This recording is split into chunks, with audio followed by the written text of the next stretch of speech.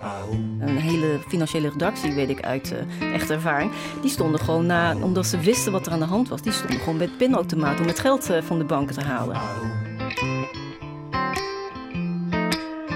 Je zet gewoon een domino in gang waarvan je geen enkel idee hebt waar het gaat eindigen. En ik denk dat journalisten dat op dat moment ook wel voelen, weet je. Welkom bij Spotlicht, de podcast over journalistiek en alles daaromheen. Echt alles. Ik ben Rick van Hulst. En ik ben Astrid Cornelissen.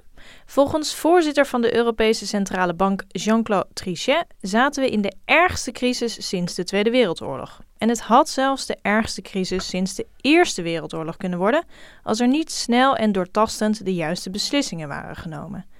In 2008 klapte het Europese financiële stelsel in elkaar. In de documentaire De Achtste Dag van makers Jan Ting-Yuen en Robert Kosters nemen de Europese leiders van toen ons mee naar de 7 meest spannende dagen uit 2008. Een reconstructie van de reddingsoperatie van Fortis ABN AMRO. Vandaag, op de 8e dag, delen ze hun inzichten, frustraties en angsten. Wat gebeurde er echt in de achterkamers van de macht? En waar staan we nu, 10 jaar later? En heeft de financiële journalistiek op adequate manier gehandeld? Spotlight.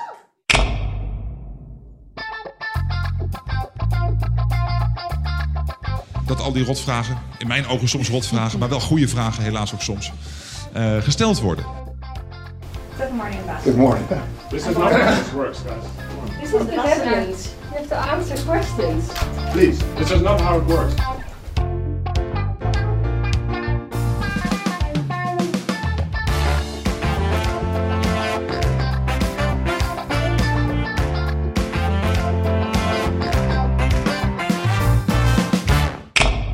Welkom Jan Ting, Robert. Zonder dat we het door hadden, scheerden we langs de rand van de afgrond. Had dat gebrek aan besef voorkomen kunnen worden door gedegen, goede financiële journalistiek, denken jullie? Oh, ik weet niet of je dat wel had gewild eigenlijk, als ik eerlijk ben. Oh, verklaar je nader. Nou ja, kijk, een van de dingen, dat zit ook in de film. Kijk, je wil van de ene kant aangeven naar de bevolking dat het heel ernstig is. Maar je wil dat niet te veel doen, want als mensen daar echt op gaan handelen, dus geld weghalen en zo, wat natuurlijk rationeel is, dan wordt het alleen maar veel erger.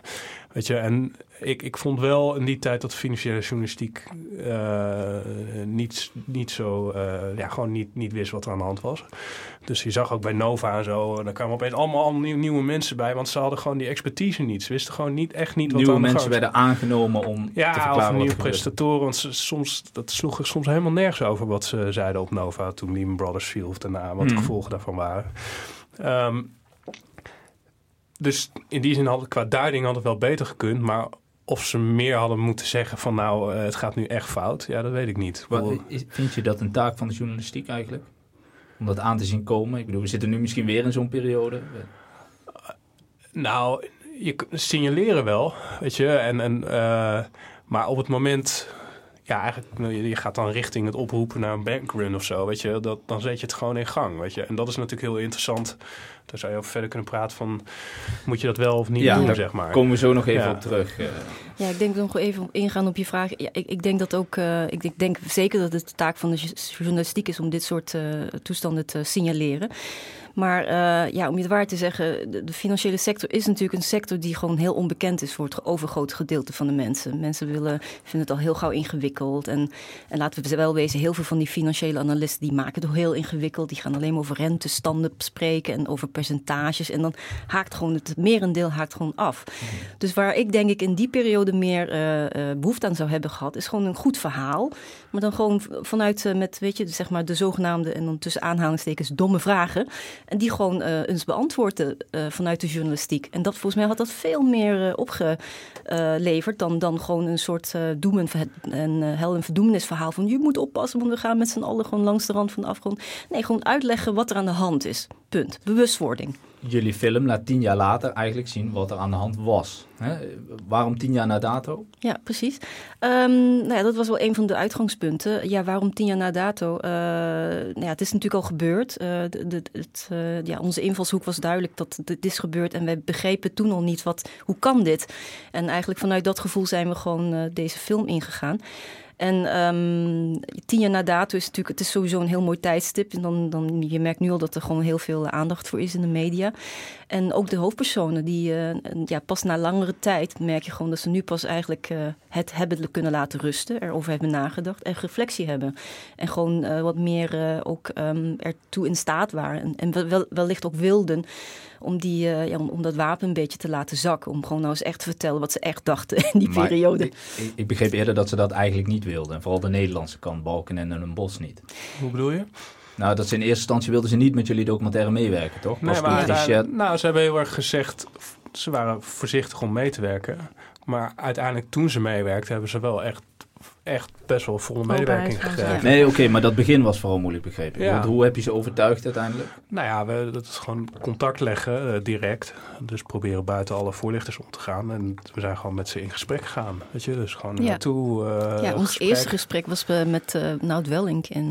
En Robert had het gesprek opgezet. Dus ik dacht, we gaan met Nout Welling, voormalig DNB-directeur praten. Dus dat wordt, waar gaan we afspreken? In Wassenaar. Vast een hele fancy plek. En was het gewoon de Van der Valk. Oh.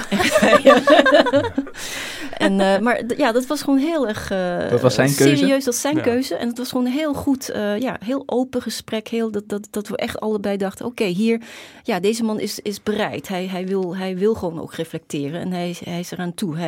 Hij denkt met... de man is ook al in de 70. Hij wil echt nadenken over wat zijn erfenis is. Of die het nou... En hij twijfelde ook. Hij twijfelde of hij het juist had gedaan. En dat vond ik een heel mooi karaktereigenschap. Dat hij dat ook wilde toegeven.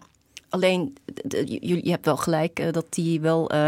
ze waren gewoon... hij en met name dus Nout Welling en Wouter Bos waren bang om dat hele gedoe weer op te rakelen. Omdat ze natuurlijk heel veel ook vuil over zich heen hebben gekregen. Met name door de journalistiek vlak na de periode van de redding. Ja, het zijn echt wel afgemaakt, met name Nout Welling. Weet je. Onterecht vind je? Deels wel, ja. En dan zie je ook gewoon wel de... Kijk, er zijn absoluut fouten gemaakt door de Nederlandse bank met het toezicht en dergelijke. Maar laten we eerlijk zijn, in de periode na de crisis toe, weet je, iedereen wilde gewoon meer. En de politiek heeft allemaal wetten afgeschaft, weet je, waardoor banken konden groeien en weet ik wat en zo. Ja. Weet je, dus weet je, er is gewoon een klimaat waarbinnen dat ontstond. En de Nederlandse bank heeft al bijvoorbeeld in 2000 heb ik rapporten gelezen dat ze al waarschuwden dat de huizenmarkt oververhit was en dat bij de banken het veel te snel gaat zijn. Maar als dan niemand luistert, weet je, dus... in die zin onterecht, zeg maar. Nou, in die zin, kijk, maar ze hebben ook... Kijk, bijvoorbeeld bij iSafe, er zijn wel echt grote fouten gemaakt. Ja. Maar wat dan bij Welling deels speelde, of leek te spelen, is dat... Ja, er komen dan van die rare argumenten bij, zeg maar, van ik kan niks zeggen of ik kan geen sorry zeggen, want dan zijn we misschien juridisch aansprakelijk of zo, weet je. Of dat soort... Dat heb ik altijd een beetje zwak gevonden. Maar ook wel weer voorstelbaar. Dat die angst bij je leeft. Ja, maar hij heeft ook wel geprobeerd, tenminste binnen de Nederlandse bank was echt... Want we hebben een van zijn interviews binnen de Nederlandse bank opgenomen. En het was echt wel bijzonder om te merken hoeveel respect er was voor hem binnen die hele bank. En ze zeiden, hij heeft echt fouten gemaakt, maar hij is wel echt gaan staan voor de organisatie. En hij heeft ook de fouten van anderen heeft hij op zijn schouders genomen. En dat is eigenlijk nooit bekend geworden. En die warmte die je voelde, zeg maar, binnen zo'n organisatie, dat vond ik wel best wel veelzeggend. En dat heeft hem gewoon echt heel veel gekost. Weet je, in die jaren, ik bedoel, die kritiek en zo was gewoon echt, het gewoon echt ging er heel hard op. En misschien had dat verhaal van jullie dan wel jaren eerder verteld moeten worden.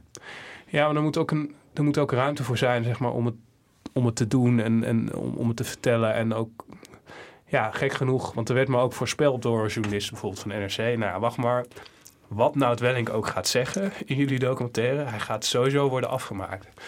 En als je dan kijkt naar de reacties, dan is dat dus helemaal niet zo. Dus goed, je krijgt wel respect voor de mensen of voor de hoofdrolspelers als kijker.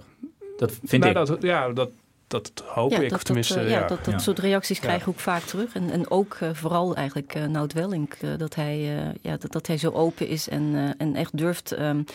het is nogal wat dat je gewoon durft te zeggen dat je misschien eigenlijk je hele werkende leven de verkeerde model hebt aangehangen. Dat je gewoon eigenlijk niet zo goed bezig was. En dat hij dat nu pas zich beseft, ten volle. Hij heeft natuurlijk het geluk dat zo'n beetje niemand begreep hoe het precies in elkaar zat. Bij de mensen bij de bank niet, de mensen aan de touwtjes niet, de leken niet, niemand.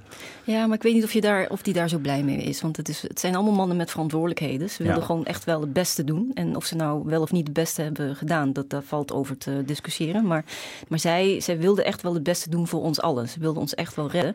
En dan maakt het hun eigenlijk niet zo heel veel uit of hoe hun, zeker de toezichthouders, maakte hun reputatie eigenlijk niet zo heel veel uit. Zij wilden gewoon kost wat kost dat financiële systeem redden en ervoor zorgen dat wij gewoon volgende dag nog kunnen pinnen en dat er geen burgeroorlogen uitbreken. En terwijl ik denk wel dat de politici, die hadden natuurlijk een dubbele taak. Die wilden natuurlijk en het systeem redden, want het is ook hun taak om ervoor te zorgen dat er rust blijft in hun land. Maar de andere taak is ook dat ze wat voor maatregelen ze ook gingen instellen. Dat moest ook verkocht worden aan het parlement. Dus die hadden wel heel duidelijk, dat zegt Wouter Bos ook heel duidelijk, merk je waarschijnlijk ook in het interview, hij was constant aan nadenken, oké, ik neem deze beslissing, hoe ga ik dat straks uitleggen aan mijn parlement? Ja, begrijpelijk als je 16,8 miljard besteedt. Ja, dat is geen katvis. Dat zegt hij ook in de documentaire. Ik deed dat eigenlijk zonder dat ik toestemming had van het parlement en ik moest er wel verschijnen. En toen ik er stond, was eigenlijk ook alweer de informatie achterhaald. Dus dat lijkt me een enorm schizofrene situatie waar je in zit. Ja, Trichet vertelde ook wel mooi, het volk en het parlement moet ook klaar zijn voor bepaalde beslissingen. En hij zegt, soms zijn ze daar gewoon niet klaar voor. En dan weet je gewoon van, als we deze beslissing niet nemen, gaan we in de problemen komen. Maar je kan hem toch niet nemen. En hij zei dus bijvoorbeeld over de val van Lehman Brothers. Hij zei van, er waren dus een paar banken al gered in de VS. Daar was zoveel commotie over gekomen in de VS. Hij zei het politieke kapitaal was gewoon op om nog een bank te redden. En hij zei en ik vond het verschrikkelijk dat dat zo was. Maar er was eigenlijk geen alternatief om Lehman Brothers te laten vallen. Want ze konden het gewoon eigenlijk niet doen. Er waren geen middelen meer. Nou, geen middelen, maar ook ze zouden worden afgemaakt gewoon in de media en de politiek. En zo, zodat je daarna dus helemaal niks meer kan doen. Dus eigenlijk geen goodwill meer. Nee. Omdat, ja. Heel even naar die manier. Jullie hebben dan 7 mensen die hoofdrolspelers die willen spreken in jullie documentaire. Jullie kiezen daarvoor op een hele bijzondere manier te interviewen. In een soort biechtkamer via een spiegel, waardoor de hoofdpersonages direct in de camera kijken. Was dat de eerste opzet ook direct om het op die manier te doen? Of hoe is dat tot stand gekomen, dat idee? Ja, dat was wel vrij duidelijk. We wilden, het onderwerp was duidelijk. En we wisten ook dat het een talking head film zou zijn. En toevallig zijn Robert en ik ook nog fan van eenzelfde filmmaker, Errol Morris. Een documentairemaker die vaker van dit soort interviews doet. En zijn techniek is dus dat hij de hoofdpersonen recht in de camera laat spreken. Dat is nu misschien al wat meer, dat gebeurt nu veel vaker, maar hij was echt 15, 20 jaar geleden een van de eerste. En zijn techniek erbij is dat hij dan toch via een soort spiegeltechniek ervoor zorgt dat de hoofdpersoon alleen maar dus Errol Morris zag. Dus in dit geval Robert zag zitten. Dus dan is het net alsof je gewoon tegenover elkaar zit en een gesprek hebt, maar toch kijkt die man recht in de camera. En het gevoel wat we daarmee wilden verhogen was dat die hoofdpersoon eigenlijk ons, dus het publiek, aankijkt. En dan moet je je voorstellen, het is natuurlijk ook een bioscoopfilm, dat dan gewoon in zo'n hele grote bioscoop, zo'n doek van weet ik hoeveel meter, dat dan die man jou recht aankijkt. Dus die impact wilden we hebben. Dat is dan zeg maar hoe het eruit ziet. En van de andere kant, wij hebben gewoon op een gegeven moment een speciale set gebouwd waar we eigenlijk heel Europa mee zijn doorgereisd. En gewoon op de plekken waar de hoofdpersonen waren, diezelfde set konden opzetten. Zodat we een soortgelijke set hadden zonder inbreuk te maken op de tijd van onze hoofdpersonen. Want we dachten al, Trichet is echt niet elke maand of elke dag in Amsterdam en Bos zit, weet ik waar ergens. Dus dat wordt wel moeilijk, maar we wilden wel identieke sets hebben. Dus die set hebben we constant meegenomen. En omdat we die set moesten opbouwen, werd het ook tegelijk een soort zwart biechtkamertje. Ja. Dus dat was een soort bijkomend effect. Dat het gewoon hielp, zeker bij deze mensen die heel veel ervaring hebben in de media, dat ze daardoor eigenlijk helemaal afgepeld werden. Ze werden helemaal alleen. Ze zaten echt in een zwart hokje. Ze kijken tegen een zwart doek aan. Ze zien door een spiegel alleen maar Robert. Wisten zij van tevoren dat dat de setting zou zijn? Nee. Wat was hun reactie? Ja, we legden natuurlijk altijd uit aan al die assistenten die dan weten dat we komen. Maar maar ze denken niet zo heel veel over na. Maar zeker Trichet weet ik nog de eerste keer. We waren uitgenodigd in het Palais Royal. Dat is een heel erg mooi paleis aan de... Zie je niks van in de film? Zie je helemaal niks van. We zaten echt in een 18e-eeuwse stijlkamer. Mochten kiezen, wilt u de 18e-eeuwse stijlkamer of de 17e-eeuwse stijlkamer? En dan zie je helemaal niets van.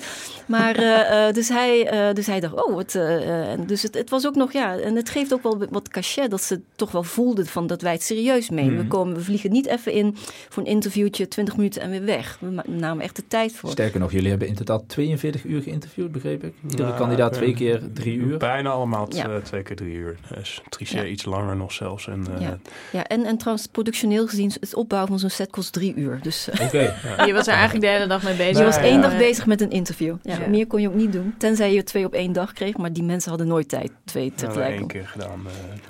Maar dat was heel toevallig in Brussel. Maar het is... Kijk, zij voelde zich daar ook wel echt bijzonder. We hadden ook gevraagd aan hun, kun je meerdere kledingsets meenemen? Zo aan Trichet, dat is me nog nooit gevraagd. Weet je wel? Wat is dit? Weet je? Dus daardoor krijg je ook wel een soort van andere band. Weet je, Trichet had alleen maar interviewtjes van 10 minuten op CNN of zo. Weet je, wat natuurlijk maar dus dat vond hij dan ook gewoon wel leuk en gewoon een leuke... dan kreeg je ook gewoon wel een leuke wisselwerking. En in 6 uur interview ontstaat er natuurlijk ook wel een band. Ja. Nou ja, hij is zelfs nog... Hij kon op de première uiteindelijk niet, maar hij is de dag daarna nog naar Amsterdam gekomen om nog in de Bali en Bos geïnterviewd te worden. Weet ik wel, dus zijn betrokkenheid was gewoon...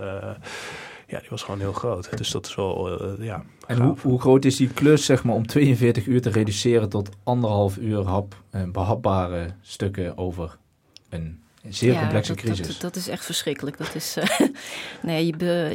het productieproces is natuurlijk dat eerst... je moet alle materiaal verzamelen en dan ga je op een gegeven moment ordenen wat je hebt. En het is zoveel dat je ziet door de boom het bos niet meer. Het is echt puur... Dus eigenlijk de eerste 3 weken was alleen maar de interviews terugkijken. En gewoon echt haar in het hoofd, handen in het haar van... God, wat moeten we hiermee? Want niet alles is natuurlijk even interessant. En je moet wel... Er zitten heel veel herhalingen in. En je moet toch gewoon selecteren. Je moet gewoon toch scheiden, zeg maar. Kaf van de koren scheiden. En dus de eerste 3 weken is eigenlijk alleen maar doorkijken en proberen er enigszins grip op te hebben. Ik kan je voorstellen, waar ook ontzettend, gewoon best wel gedeprimeerd die eerste 3 weken. Dat je denkt, mijn god, moeten we dit nog? Kunnen we niet 6 films hierover maken of zo? Ja, of gewoon, zullen we ermee ophouden? Of gewoon integraal uitzetten. Gewoon integraal, klaar. Ja, en dat is het ook nog. Want eigenlijk op zich, alles wat ze zeggen is op zich interessant. Maar is het interessant voor de film? Ja. En het verhaal is er natuurlijk wel. Maar wat je natuurlijk ook moet doen is, je hebt een structuur. Je had die 7 dagen, dat was heel duidelijk. Maar maak daar maar, alle vragen waren gericht om die structuur in te vullen. Maar hoe doe je dat dan? En op welke manier? En waar leg je de accenten? Dus dat is gewoon echt een enorm en hoe laat je ze op elkaar aansluiten bijvoorbeeld? Ja, maar dat is nog echt dat is pas na 3 maanden, zeg maar, begin je daarmee. In het begin is het echt puur een heel stom ABC'tje. Zo, toen gebeurde dit en toen gebeurde dat en toen gebeurde dat. En dan ook nog proberen die 7 mensen een beetje tegelijk een klein beetje aan het woord te laten. Dat valt mij op, ook nu, zeg maar, als ik over jullie lees in de media of jullie horen op de radio... iedereen praat over die details, over die lekkere tosti-kaas bij de DNB, de badkamer van Bos die overstroomt, het oprollen van het tapijt waar Wellink op gaat liggen. Dat is echt wat blijft hangen, zeg maar. Is dat onbewust zo gegaan? Of? Nee, dat vonden we echt heel belangrijk. Robert die wist al van die details. En toen ik dat hoorde, dat moet erin. Dat is natuurlijk wat het leuk maakt. Wist al van die details? Sommige wel. Ik bedoel, die van de badkamer van Wouter Bos, die heb ik zelf... Of dat heeft hij zelf ooit verteld toen ik hem interviewde bij Room for Discussion. Een soort van discussieplatform op de UvA waar hij in 2009 toen kwam. En we vroegen hem gewoon van, hoe gaat dat nou zo'n bank redden? Dus hij vertelde toen... dat op een van de spannendste middagen die aan het bellen was, papa middag had en met 2 kinderen zat en opeens een badkamerleiding sprong terwijl hij aan het bellen was om de wereld te redden. Weet je, dat was wel toch wel een beeld wat altijd is blijven hangen. En dat je denkt van weet je, zo gaat dat ook, weet je wel. En mensen missen soms een trein van Parijs. Dan missen ze de Thalys, waardoor ze niet bij de onderhandeling zijn, waardoor er dan iets misgaat. Weet je, of er zijn mensen verdwaald. Je hebt dan in Brussel zitten al die gebouwen rond een park. Nou, dan zijn mensen 's nachts in een park verdwaald de verkeerde kant op gelopen. Weet je, dat zit dan niet in de film. En dan weet je allemaal dat soort... Kijk, dat zijn natuurlijk wel de dingen die gewoon gebeuren, weet je wel. En als jij zelf een keer overwerkt of een keer of echt... Dan wordt het natuurlijk ook gewoon een smerige bende op een gegeven moment. Dan komen de pizzadozen en weet ik wat dus ook bedoel. En weet je, dus... Je kunt het je goed voorstellen. Nou ja, een beetje. Maar alleen je hoort dat nooit, weet je. Of weinig. En er wordt weinig naar gevraagd. Het maakt ze wel menselijk natuurlijk. Nee, daarom, dat was maar ook het kost zeker wel heel veel moeite om dat op te halen, zeg maar. Want ze vergeten het. Precies. Nou, maar ze willen het ook niet echt vertellen, weet je. Dus het is misschien een soort zwakte of zo. Nee, het is geen zwakte, maar ze zijn niet zo getraind, weet je. Want je moet feitelijk je een verhaal vertellen. In 10 minuten vaak. Ja. Dus eigenlijk moest je moeite doen om de Tosti-verhalen uit Wouter Bos te krijgen. Nou, Wouter Bos was toevallig... dat is een hele goede verhaal vertellen. Ja, met Wouter Bos dachten we, eigenlijk hebben we het begin van het verhaal hebben we gewoon aan hem opgehangen. Omdat hij een hele goede verhalenverteller is. Die zit er ook het meest relaxed bij van allemaal. Ja, en je merkt, dat is gewoon een rasverteller. Die kan gewoon zo'n film dragen bijna, zeg maar. Ja. En zeker mensen zoals Nout Wellenk. En dat was best wel lastig. Alhoewel, ik denk dat hij er nu ook wel behoorlijk goed in is terechtgekomen. Maar ja, dat zo'n man heeft een Trichet. Die hebben toch een beetje... Nou, Trichet misschien wat minder. Maar ze hebben toch een beetje er een handje van om het zo technisch te maken. Hè? Om veel te diep in de materie te gaan. Ja. Heel zakelijk. Ja. En dat is misschien allemaal interessant. Maar het is niet interessant voor zo'n verhaal. En uiteindelijk doet het er ook niet toe. Want we willen dat... het verhaal van die redding vertellen. En niet over die ene marge percentueel... wat dat dan weer had opgeleverd op de... Maar dat hebben ze ook verteld. Hebben ze allemaal verteld, Niet wetende dat er allemaal uitgesteld zou worden. Jawel, ze wisten het wel. Ja, op een gegeven moment zei Trichet ook bij die tweede keer interview. Op een gegeven moment hadden we nog 5 minuten of zo. En hij zei... What are you gonna do with all this material? en toen zei hij wel echt van weet je, hij weet ook dat hij kan ook rekenen. Dus die film wordt 80 minuten of 90 minuten. Er zitten 7 man in. Er moet ook nog wat andere beelden in. Dus ik zit er max 10 minuten in. Weet je, dat is, weet je, dus dat is, want ze hebben ook allemaal de film niet gezien, weet je, voordat hij uitkwam. Weet je, dus niemand hebben ze ook allemaal niet geëist? Nee. Dus, moest je daar nog moeite voor doen? Nee, vast genoeg. In principe hadden we het ook niet zomaar toegestaan. Maar niemand heeft het gevraagd. Ook niet.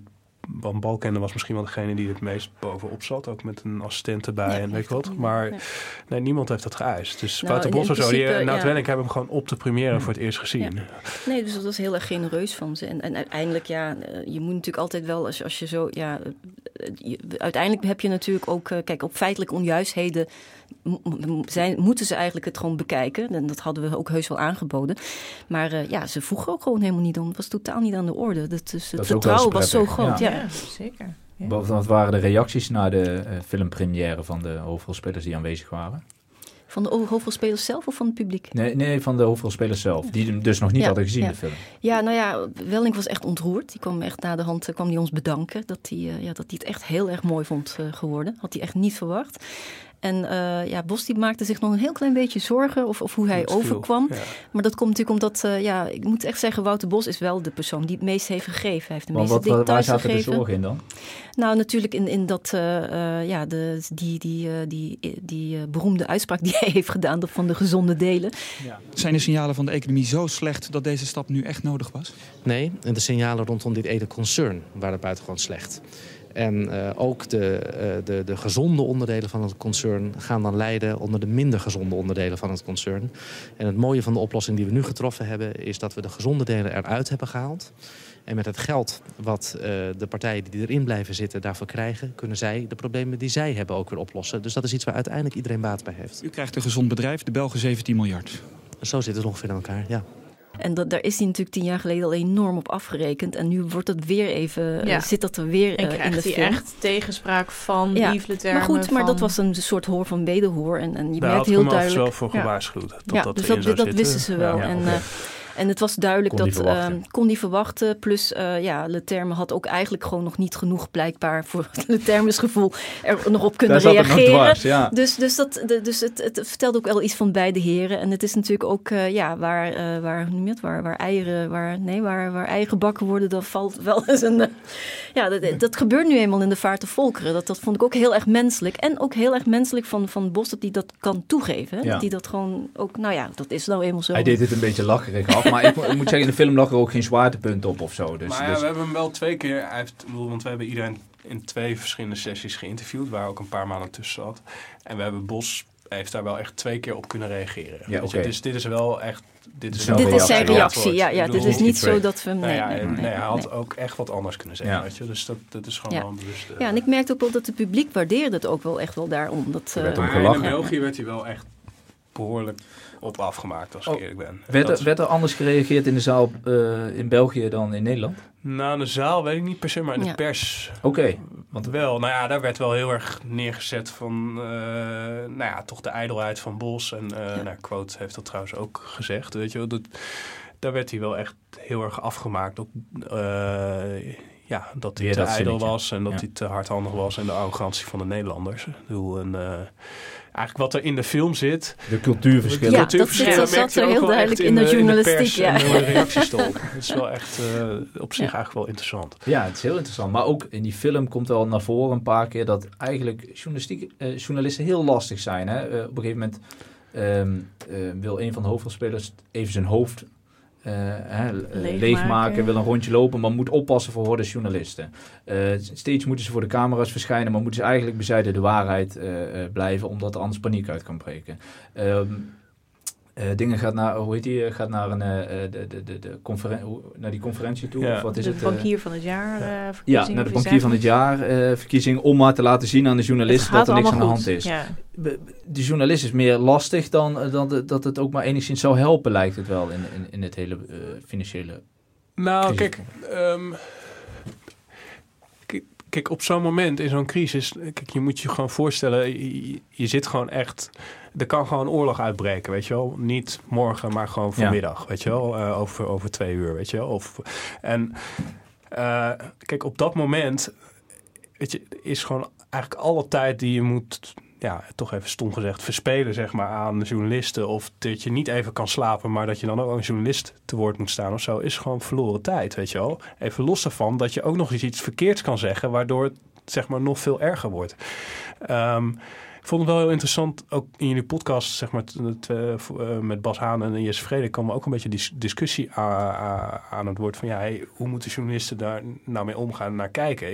Ik ben het wel een beetje met Jesse Frederik eens dat journalisten toch wel vaak te veel op het moment en dan willen ze een quoteje hebben en dan moet gaaf en tof zijn. Terwijl ik eigenlijk veel meer wil weten, oké, 2 weken daarna, wat is er nou echt gebeurd? Weet je wel? En laat maar, ik bedoel, de MH17 stort neer, weet je. En ik heb zitten kijken naar de tv en je zit gewoon 3-4 uur te kijken naar niks. Weet je, omdat niemand weet wat. Iedereen houdt maar een beetje alles in de lucht, weet je wel. En ik heb hem op een gegeven moment uitgezet. En dacht van, ik hoop dat er over een week iemand komt die gewoon een beetje heeft rondgevraagd en me gewoon wat echts kan vertellen, weet je. Dus je houdt jezelf ook een beetje voor de gek. Ik wil heel even Tegenlicht, waar je ook voor hebt gewerkt, Robert, heeft ooit een aflevering gemaakt over de dag dat de dollar valt. Ja. Ik weet niet of je die herinnert. Ik wil even een fragment laten horen uit die aflevering. Waarin Maarten Schinkels, NRC-journalist, een doemscenario heeft uitgewerkt over de dag dat de dollar valt. We horen Twan Huis in de rol als journalist. En voor de duidelijkheid, het fragment is fictie.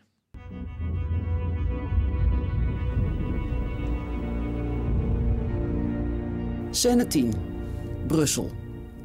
Europa kan de ravage die de goedkope dollar aanricht niet langer toestaan. Vanaf 4 uur 's middags zijn er nu dus 2 koersen, waarbij de Europeanen eenzijdig de nieuwe dure dollarkoers van 1,17 hanteren. De Verenigde Staten reageren woedend op wat zij zien als een vergeldingsmaatregel. Europa grijpt volgens hen de crisis aan om er zelf met een kunstmatig verlaagde euro beter van te worden. Nou, ik weet niet helemaal zeker. Zal ik alles zeggen? Als ik echt vertel wat er aan de hand is, dan is de kans natuurlijk ook heel groot dat er in Nederland misschien paniek uitbreekt. Dus eigenlijk is dit misschien wel het journalistieke dilemma. Moet je vertellen hoe echt de vork in de steel steekt? Of moet je je ontwetend houden en niet vertellen aan het publiek wat er aan de hand is? Nou ja, volgens mij in dit geval... Ja, volgens mij is het heel duidelijk en dan is dat ook gebeurd. Namelijk dat je gewoon jezelf moet inhouden. Want dat is je plicht. Nou ja, je weet gewoon als je het niet doet... Ik bedoel, Pieter Lakenman heeft dat gedaan een jaar later... toen de crisis al enorm gezakt was voor een klein rotbankje. Van DSB was echt een klein rotbankje van 5 miljard. Ik bedoel, het 200 keer zo klein als Fortis. Ik bedoel, maar...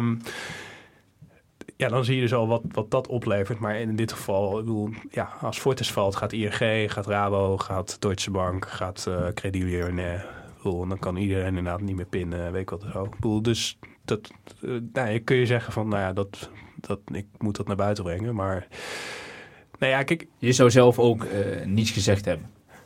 Het begint natuurlijk dat je probeert eerst te verdiepen van wat is er nou aan de hand, weet je wel. Ik denk dat heel veel journalisten op dat moment gewoon eigenlijk niet in de gaten hadden wat er aan de hand was. En ook allemaal dachten van, in Amerika is het allemaal heel slecht, maar hier in Europa valt het allemaal wel mee. Weet je, en ook Fortis gaan we dat allemaal wel doen. Maar in die periode hebben heel veel journalisten en ook economen, die hebben gewoon niet doorgehad dat het ook in Europa gewoon echt super slecht voor stond. Maar er is ook, ik weet niet, het zit volgens mij niet in de film, maar volgens mij, Leterme vertelt ook in het interview dat weet je, bij de eerste redding in het weekend, dat ze dus ook alle hoofdredacteuren van alle kranten opbellen. Van, dit en dit gaan we doen. Die werden bijgepraat. Ja, en het is niet direct dat hij zei van, jullie moeten dit of dit schrijven, maar er wordt wel een moreel beroep gedaan van, wil je dit niet te negatief in de kant zetten? Want als je dat wel... dat wordt niet eens uitgesproken. Weet je, dus in die zin... Kijk, dit is gewoon wel echt... Het is echt een unieke situatie, weet je. Gewoon echt heel uniek. Weet je, kijk, als je...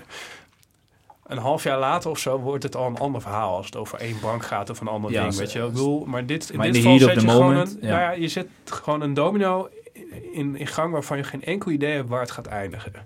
En ik denk dat journalisten dat op dat moment ook wel voelen, weet je.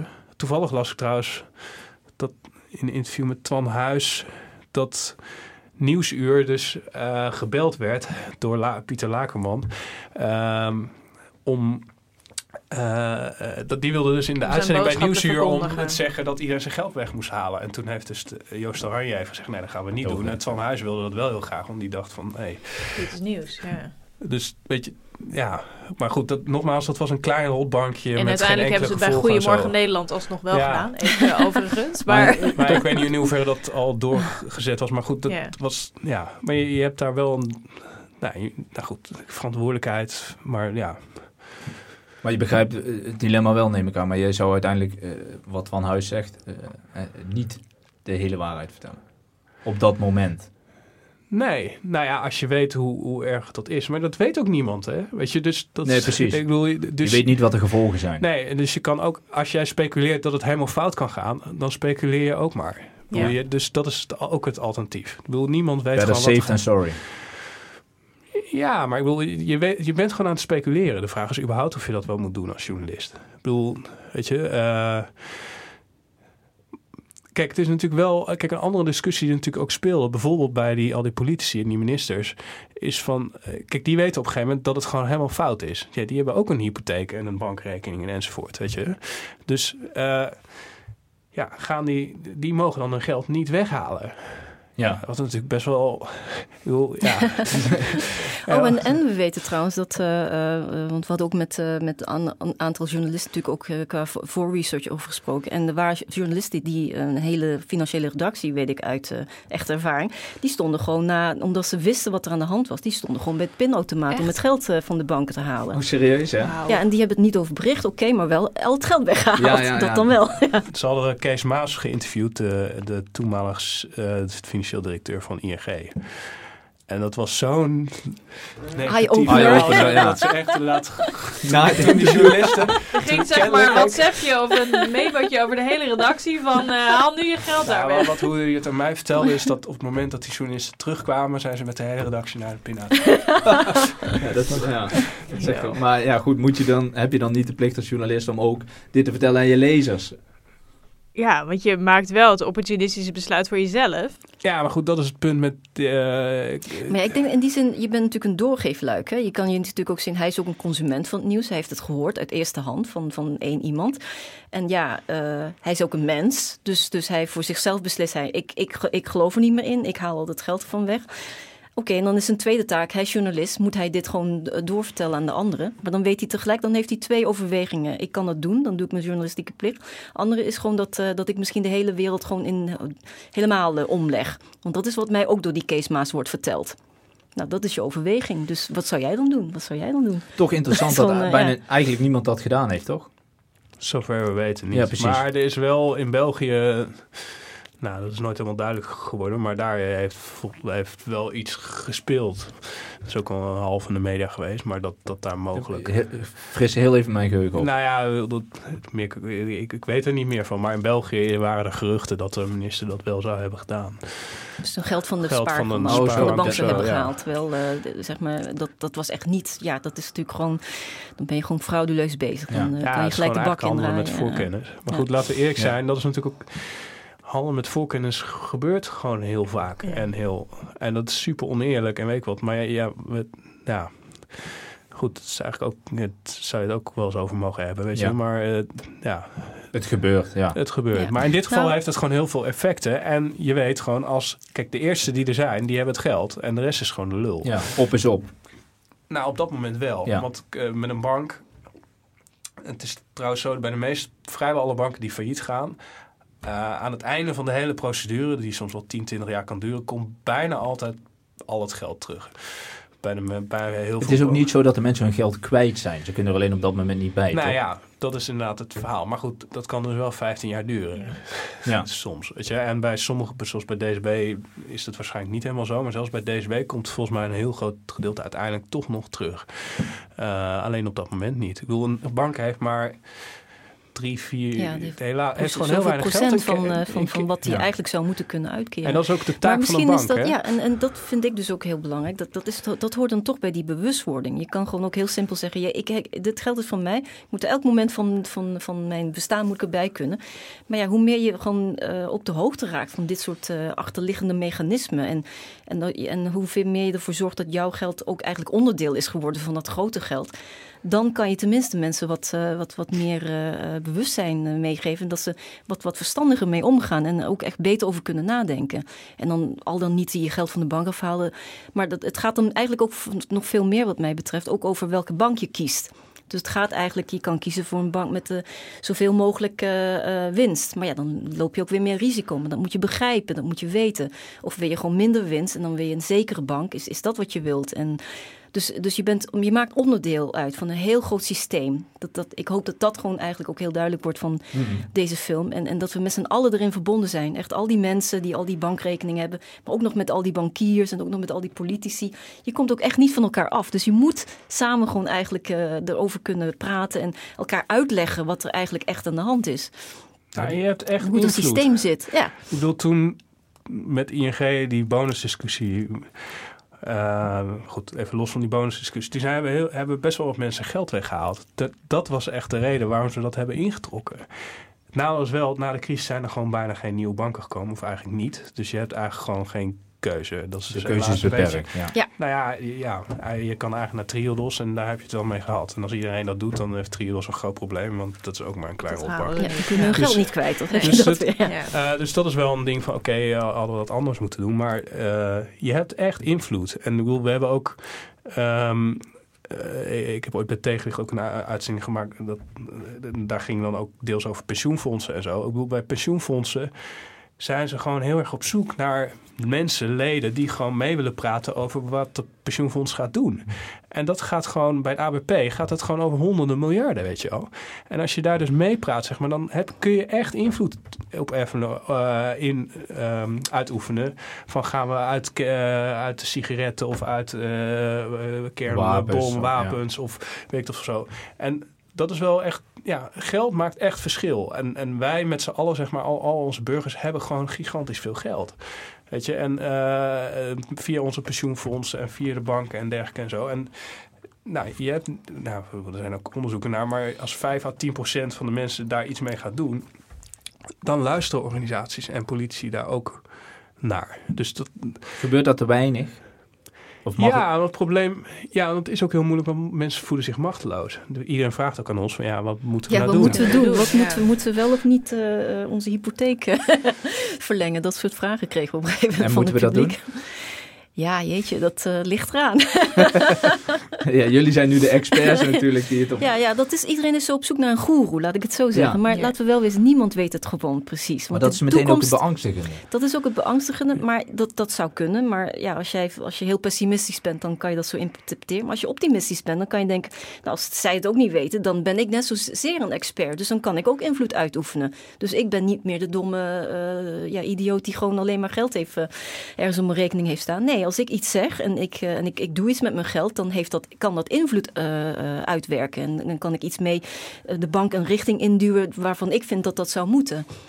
Dus volgens mij, we eindigen ook de film gewoon, die is misschien, er zijn wel trieste conclusies. Maar van de andere kant, het is toch ook, het ligt allemaal in onze eigen handen. Want het systeem is een menselijk systeem, hè?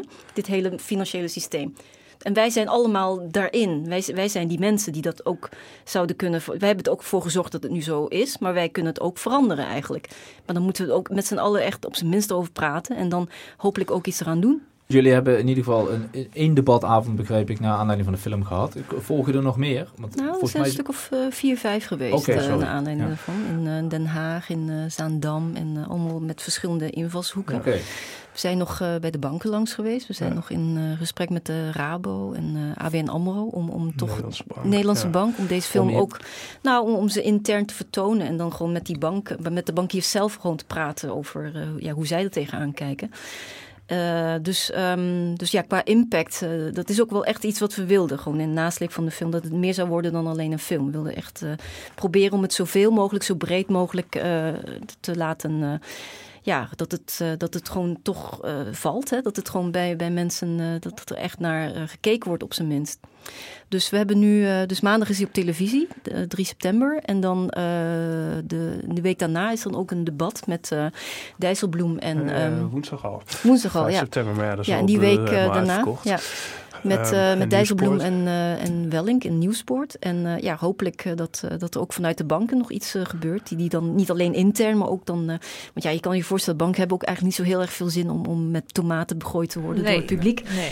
Maar terwijl wij zeggen, ga naar buiten. Ja, maar ga naar buiten. En dan, weet je, dan doe je best om gewoon begrepen te worden. Als je zo zeker weet dat jullie het goede doen. Nou, leg het dan uit. Of ga in gesprek met je burgers. Want jullie beheren ons geld. Dat is wel wat er aan de hand is. Maar het jammer is gewoon dat bankiers gewoon niet inzien hoeveel schade er is aangericht. En weet je, wat er dan wordt gezegd is van maar we hebben in 2011 onze staatssteun terugbetaald. Met rente. Ja, en daarmee lijkt het. En daarmee moet je je mond dicht houden. Ja, precies. Maar allereerst, weet je, wil dat nog niet zeggen dat je dan geen fout hebt gemaakt, zeg maar. En het is ook gewoon mazzel dat ze het hebben terugbetaald. Had ook anders kunnen aflopen.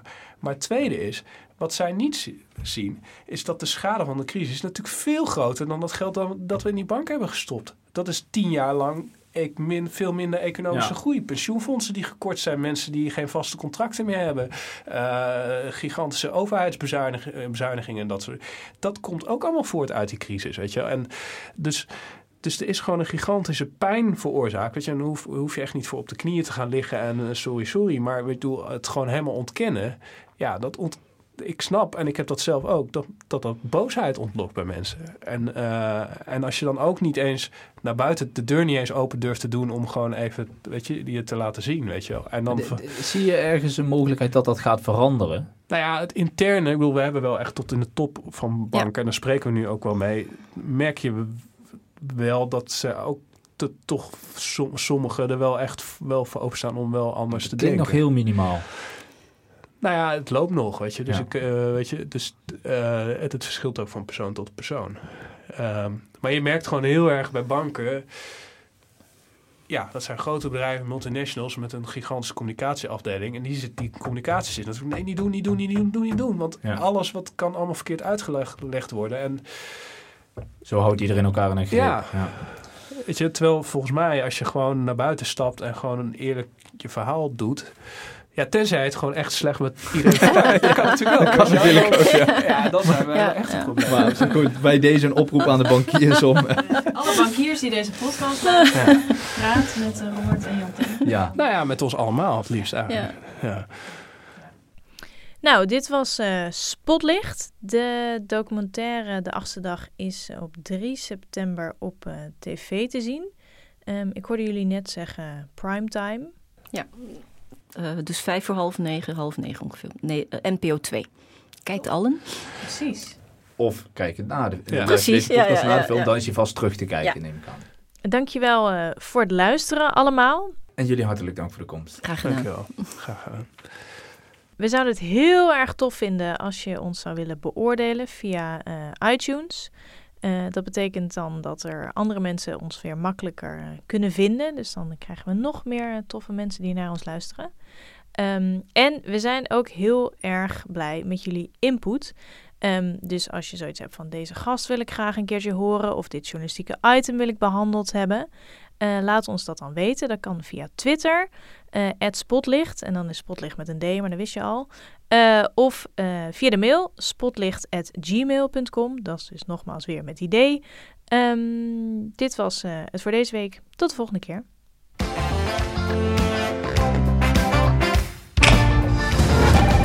Twilight. We gotta nail these scumbags. We gotta show people that nobody can get away with this. Not a priest or a cardinal or a freaking pope.